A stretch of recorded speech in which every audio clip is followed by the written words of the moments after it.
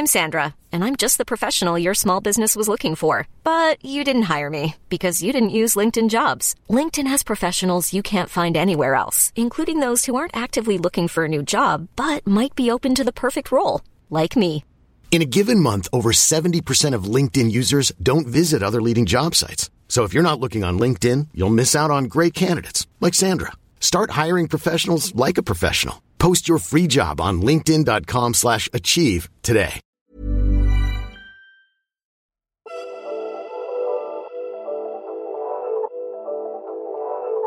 My mom always said this, like when I was younger, in Chinese, she said, you need to learn how to be a person before you learn how to run a business. You're listening to Crazy Smart Asia, a podcast that explores the unexpected stories of Asia's disruptors. I'm your host, Tamara Lemonnier. A few years ago, Joseph Foy was looking for a girlfriend. In Chicago, he was using up to 15 dating apps and meeting people every day, sometimes even double booking dates. When he moved back to Singapore in 2013, he was surprised to find that Asia's dating apps were nowhere as advanced as those he'd used in the US, and so he made his own. Pactor quickly became Southeast Asia's most popular dating app, with more than 20 million users across 8 countries today. Spotting opportunity, Joseph's company widened its horizons over the next few years, transitioning to become a social entertainment company through a series of key acquisitions. One of the most notable was Taiwanese hip-hop artist Jeffrey Huang's live streaming platform, 17 Media. Now established as the M17 Entertainment Group, the company is transforming how Asia dates and streams video, 2 fields seeing a huge increase in both users and revenue as a result of COVID-19. In this episode, Joseph talks to Genti editor Lee Williamson about the dawn of the livestream era, how our social norms will change post-pandemic, and why he can never seem to say no, which is probably why he went on so many dates. Here's their conversation.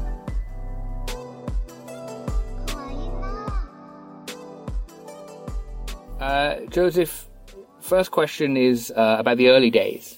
You started Pactor in 2013 when online dating was really in its infancy, especially in Asia. Can you tell me about those early days a bit, please? Were you confident of your success, for one?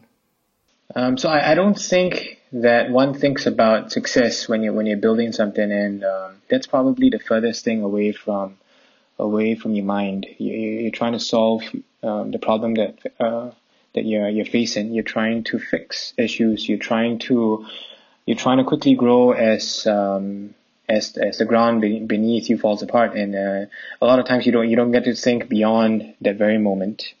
And so I would say that no, I never thought about success. I never thought about relativity, because I think success is a very relative word. Right. And so I think at a point it was during that time the goal was more to build a product that would be loved, that would be liked, that people would enjoy using, with a team that believed in the same vision that I had, which was to connect people across Asia. And over the course of the last 7 years, I don't think we've ever stopped doing that. And so even till today, I don't think we think of, or at least I don't think of things in a sense of success. I think of it more in the sense of, are we achieving on a daily basis what we set out to do? And how did you differentiate yourself in the market at first? So clearly, online dating was gaining traction in the US, was very big, not big at all in Asia. And Asia has its own unique kind of cultural, idiosyncrasies and so on. How did you differentiate yourself in the market to start to make traction? Actually, there wasn't a need to differentiate per se, because there weren't any other products to differentiate against. And so basically, it was a fresh piece of paper, and we could write how we thought people should connect through mobile devices with the help of mobile technology. And so it was quite simple then. It was basically, how can we create a good user experience for users to be able to achieve what we set out to do and what they hope to achieve, which is basically connecting people. And so differentiation per se was not on top of our minds. What was a key decision you made, or maybe a couple of decisions, that you can attribute your growth in users to? Was there one or two like real pivotal moments and decisions you had to make that really paid off and you kind of attribute to the growth of your business and your user base? I don't believe in silver bullets. I don't believe in one change that results in a massive growth. I believe in many where you are at one point in time is a summation of all the decisions you've made. And so like small little acts or changes that we've made or tweaks that we've made would have resulted in this. But I guess if I were to pin it to just one key thing, I think it's the effort of a company, or the result that you're able to achieve as a company is a product of all the efforts of your team combined, right? And getting the team to believe in, to understand this vision of yours, I think that's key, because you're going to face so many different challenges. And for example, in 2013, at the end of 2013, after running the company for 6 months, we had almost come to run out of capital, and it was a very difficult time. But because the team believed, that the company could achieve what it set out to do, and they believed in this vision of connecting people, and us being the party being able to achieve this. The team was able to stick with us and to build the product out, to continue building the product. And some of them took pay cuts, some of them took no pay work for some time, and that actually helped the company tide through. And so I would say, like, if there were one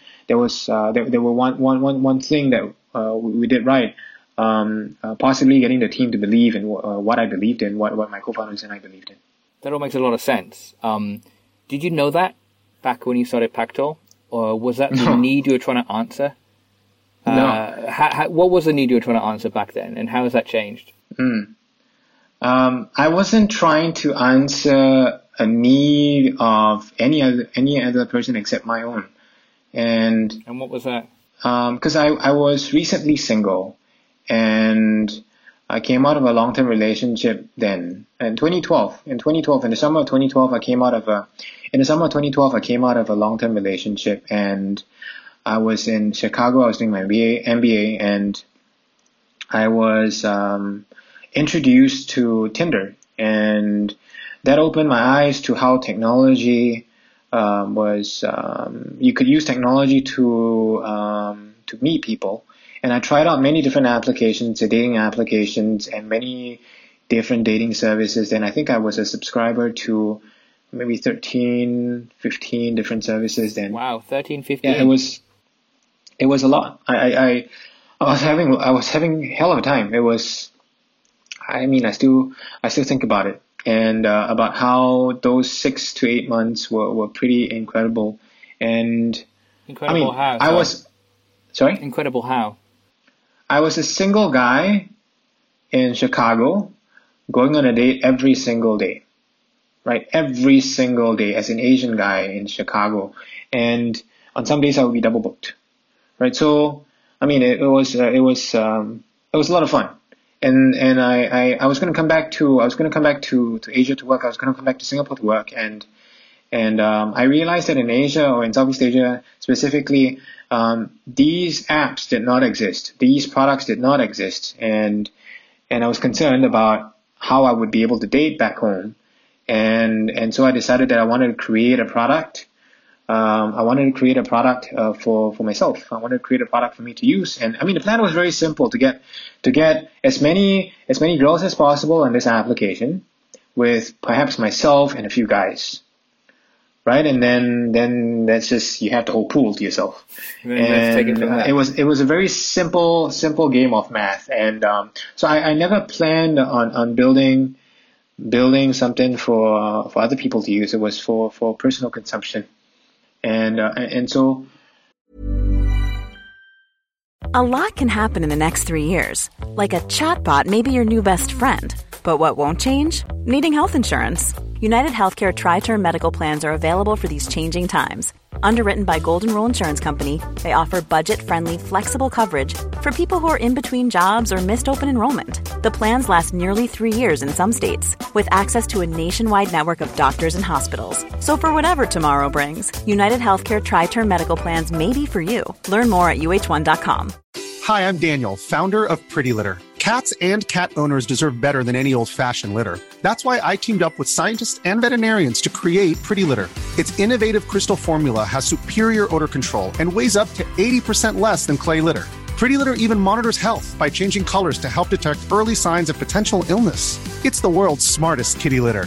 Go to prettylitter.com and use code ACAST for 20% off your first order and a free cat toy. Terms and conditions apply. See site for details.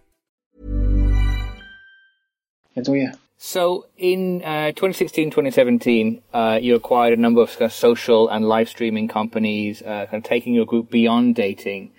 What was the strategy there? Yeah, so in actually starting from 2015, so 2015, 2016, and then almost every single year we have done acquisitions, and so I think we've acquired 4 dating applications. We have acquired in the last year 1 live streaming application, and in 2016, Pactol merged with 17 to form M17. Right, so it's 1 merger, 1 live stream acquisition, and a couple of dating company acquisitions. And I mean, contrary to what people believe, there isn't a strategy per se in that we will continue to acquire many companies. I find it difficult to believe that that's a strategy, because good companies don't come by just because you want good companies to come by. Good companies happen to come by because you chance upon them, because you're talking to people and you chance upon an opportunity. I always keep my eyes peeled for industry trends, and I speak to a lot of people within industry. And so I guess that as part of my learning process, as we're learning from the industry, as we're learning from other people, as I am learning from other people, I realize how people are doing, and I learn about how they're doing. And because I learn about how they're doing, I realize how good they are or how not good they are. And then I think about, are there ways that we can work together? Because I'm a firm believer that you don't have to build something from scratch if somebody has already done it. And a combination of 2 good companies can be something that's much bigger than just one individual standing apart. And was it, like, we've got to get into live streaming. Live streaming is next. It's what's big. It's what's growing quickly already. And the predictions are for, insane amounts of growth. So let's find a company in live streaming. Because what did you feel like it was a natural fit with dating? How did that all come about?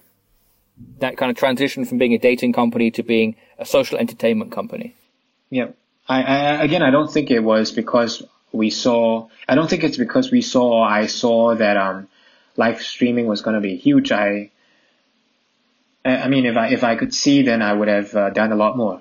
That wasn't the case, because I got to know Jeff, my current partner. Jeff founded 17 back in 2015, and before that he was actually the founder of Machi Dating, a dating application based out of Taiwan. And I got to know him through dating, and we were competitors then, and so I connect with everybody in the industry. So we happened to talk, and because we talked, I got to know him. And when he started in 2015, when he started live streaming, I was following very closely. And then he hit some bumps. He had some growth opportunities. He hit some bumps, and then we reconnected back in 2016. And then at a point in time, we thought there to be an opportunity to work together, because I saw that that product was not being managed to the best of what I thought it could be done. And he had a lot of connections. He had a lot of industry know-how in the sense. And then I had more of an operational background. So I believe that, the combination of these 2 things could create something that was much bigger. And I saw that there was some success stories already in other markets, not in Asia yet, but in other markets. And I figured that, hey, if anything, I would be able to create value for just Jeff's product by operating it better. But if we're onto something like the rest of the markets are onto something, then perhaps there's something here. It wasn't so much as, hey, this thing's going to take off. It's going to be worth $33 billion in 3 years. And hey, it wasn't that easy to convince the shareholders either. So you didn't see that level of growth coming? No, not at all. Yeah. But you thought an opportunity to grow a company that had already gained a foothold, would you say? Correct. I would say that it had the right foundations, but it was not the potential of it was not being fully realized. And I believe that as an operator, I could do more. And obviously, live streaming now is already has grown over the last few years, at fantastic levels, and now it's booming because everyone's in lockdown. Do you think this level of growth will continue post-pandemic? Like, will live stream become the new normal of entertainment? Or do you think once things go back to normal, media consumption habits will go back to more or less the way they were? Or do you think this is a brave new dawn? The era of live streaming has dawned? Yes, for sure. I think that we've been forced, right? We've been forced to embrace this. We've been forced to adopt. I think that this pandemic has pushed that to the forefront.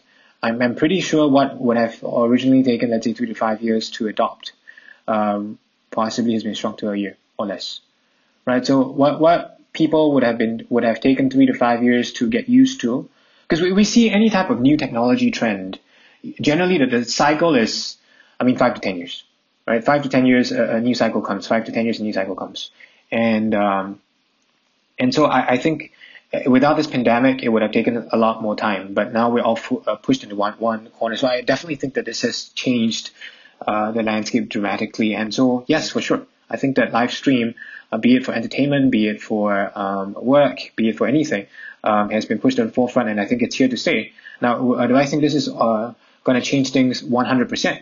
I don't think it's that easy. I think that some habits, some thoughts are still ingrained in tradition. It's not going to be that easy to change, but it has certainly pushed things to the front. How do you think our social norms are going to change, and which social norms are going to change? What's going to be dramatically disrupted by this new normal? We're going to keep washing our hands. Even after this thing is gone, we would have developed hand washing habits. I meant in terms of live streaming, but yeah, that for sure. I would say that people will not be so bogged down by being in the same location to do work.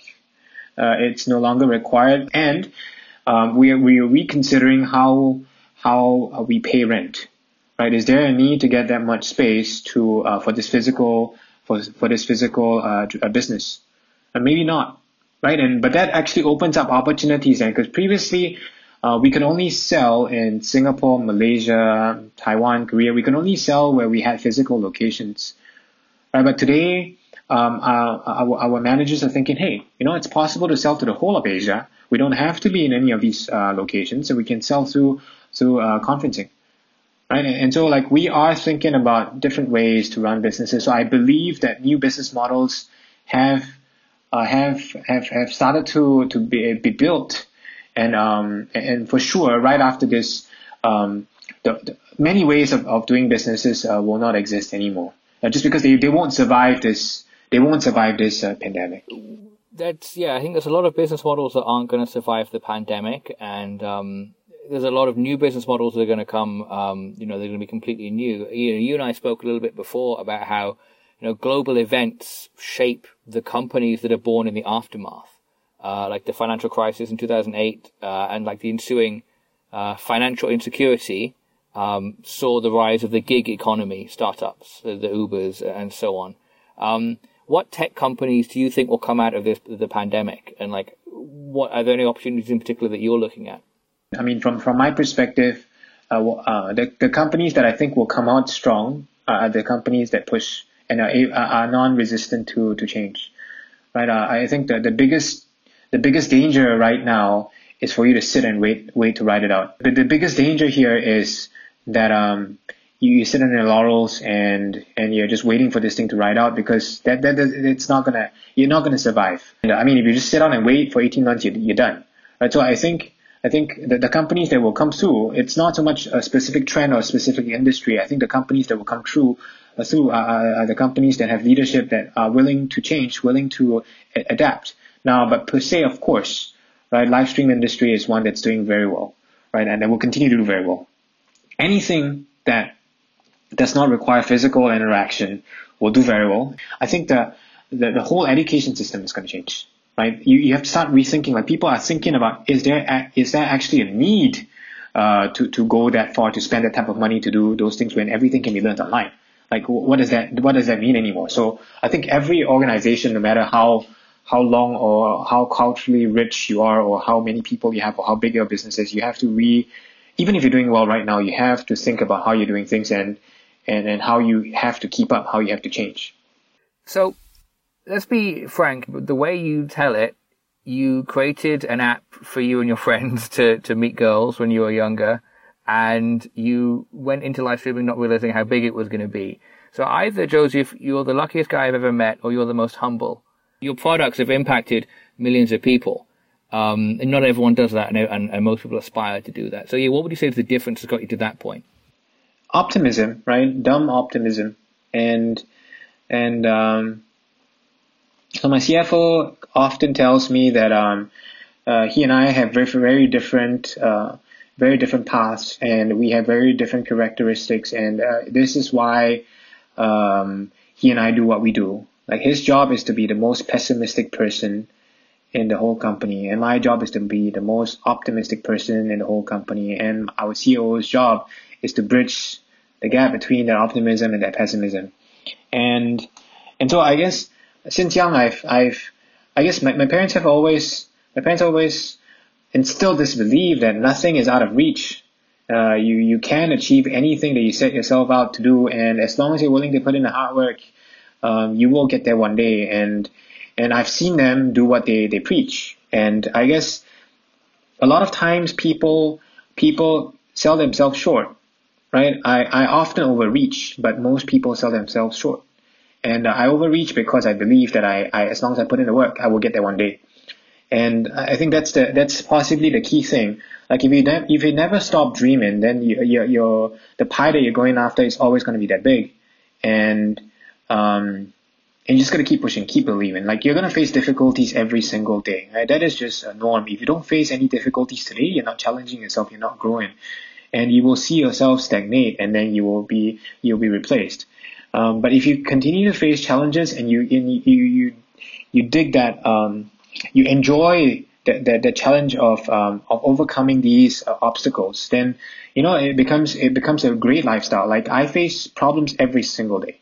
Like, I'm up early morning till very late at night and solving problems, basically, like troubleshooting every single department's problems or the issues that we face, and I enjoy it. I love it. Now, but of course, with that said, one key thing that I think you have to be aware of is, like, the purpose of an existence of a business, the purpose of an existence of a company is profit driven, to create value for your stakeholders. And that is something that is a given. You can never run away from that. That's why you form yourself as a company.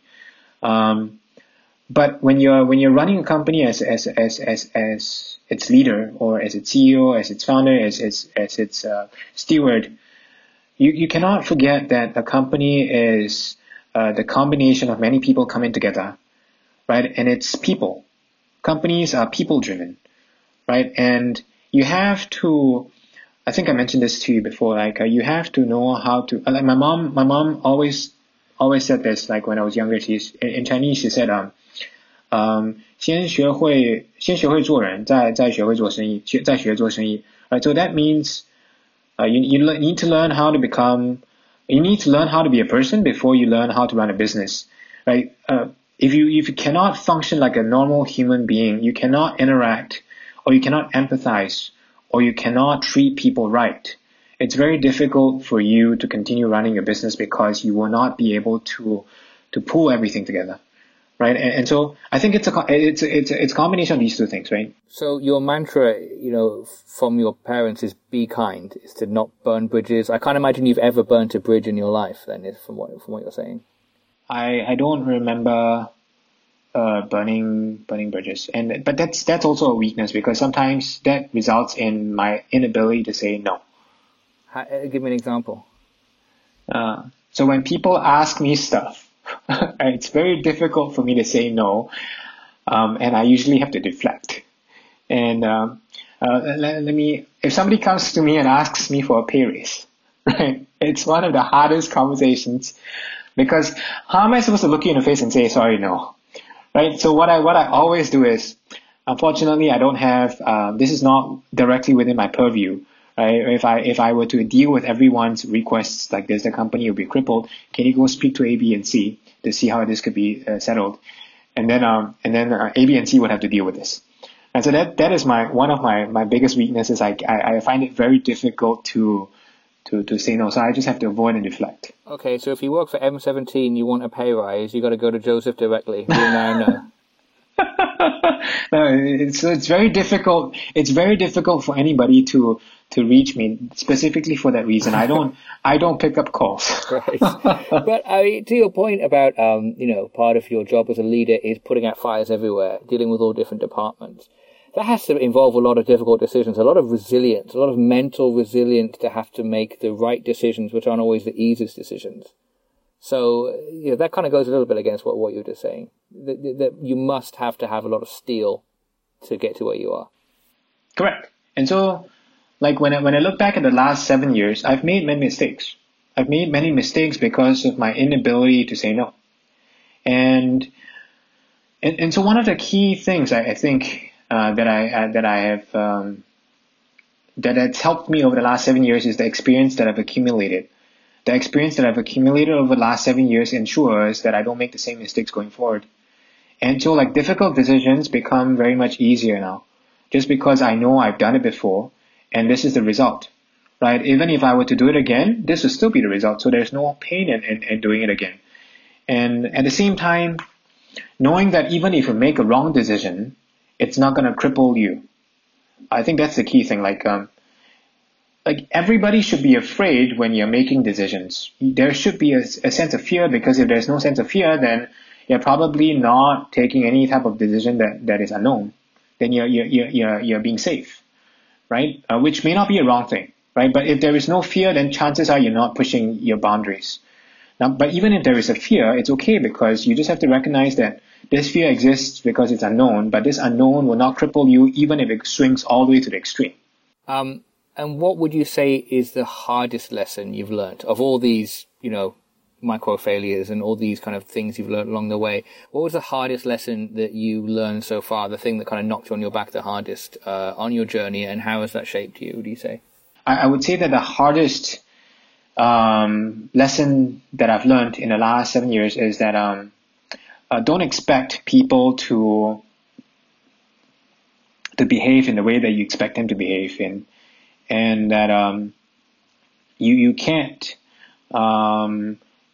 trust everything that everyone says, and that you cannot believe that you would attain loyalty from everybody, or people will do what they say they will do, because betrayal is it's not per se betrayal like you watch in the movies. Betrayal is just a misalignment of incentives, and that is a lesson that I've had to learn. Because, as a kid, you never run businesses, and chances are, if you don't run your own business, you're never gonna face betrayal per se in that sense. It's very difficult for you to come across that. But when I first came across my first experience running a business where I was double crossed, and well, not double crossed per se, but I was crossed, and I look back at that. I look back at that situation right now. Then I termed it betrayal. Now I just term it as a misalignment of incentives. We had different goals, and so are you saying you need to kind of depersonalize business, and don't take? Is that you saying you need to depersonalize business and not take a betrayal in the same way that you would in love or in friendship? No, I would say that I need to plan for the worst in every situation. Remove my notion of this person, thinking that this person will not react this way, and think about what's the worst thing that could happen if this were to happen in another direction. Like, believe and treat people like they deserve, but at the same time you need to be watching and protecting your own company's interests and think for and prepare for the worst. Great. Last few questions, Joseph. What keeps you awake at night, and what makes you happy? I am unable to foresee trends that far ahead. I am not one of those people that can do that, and because of that, I'm always concerned about being blindsided.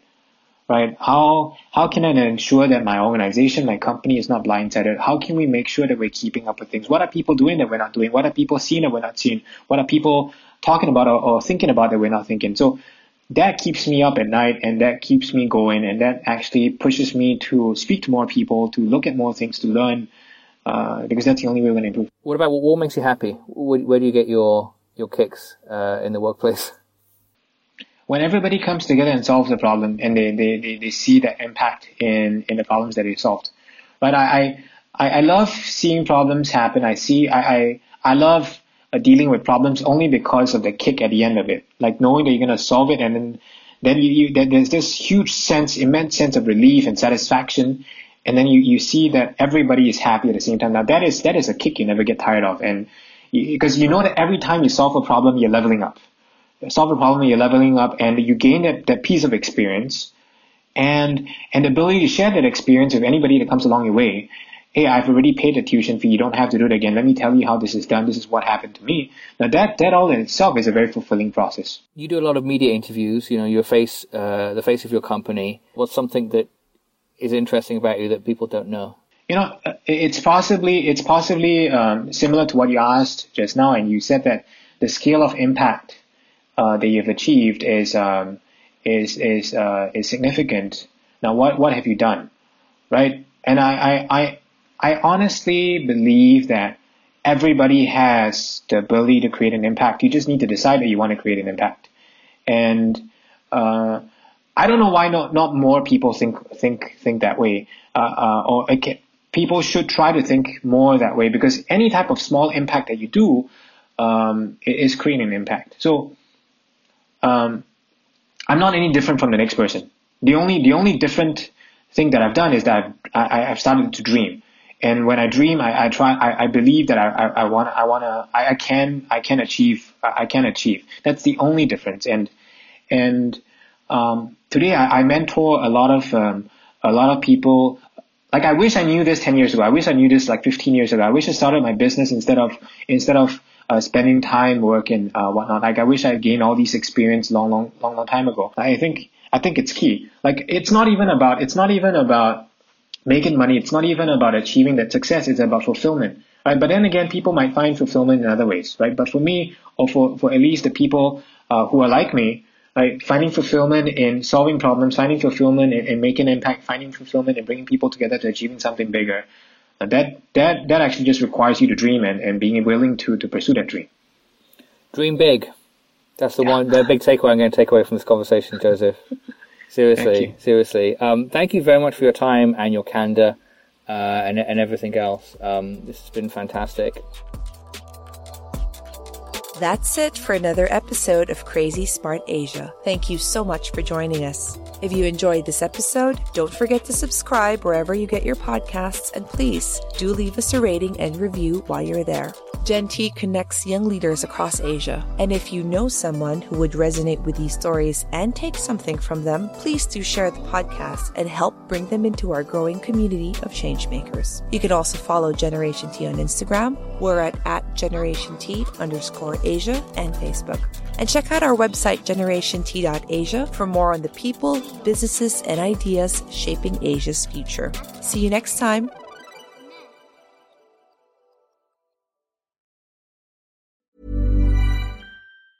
Hi, I'm Daniel, founder of Pretty Litter. Did you know cats tend to hide symptoms of sickness and pain? I learned this the hard way after losing my cat, Gingy. So I created Pretty Litter, a health monitoring litter that helps detect early signs of illness by changing colors, saving you money and potentially your cat's life. Pretty Litter is veterinarian developed, and it's the easiest way to keep tabs on your fur baby's health right at home. Go to prettylitter.com and use code ACAST for 20% off your first order and a free cat toy. Terms and conditions apply. See site for details.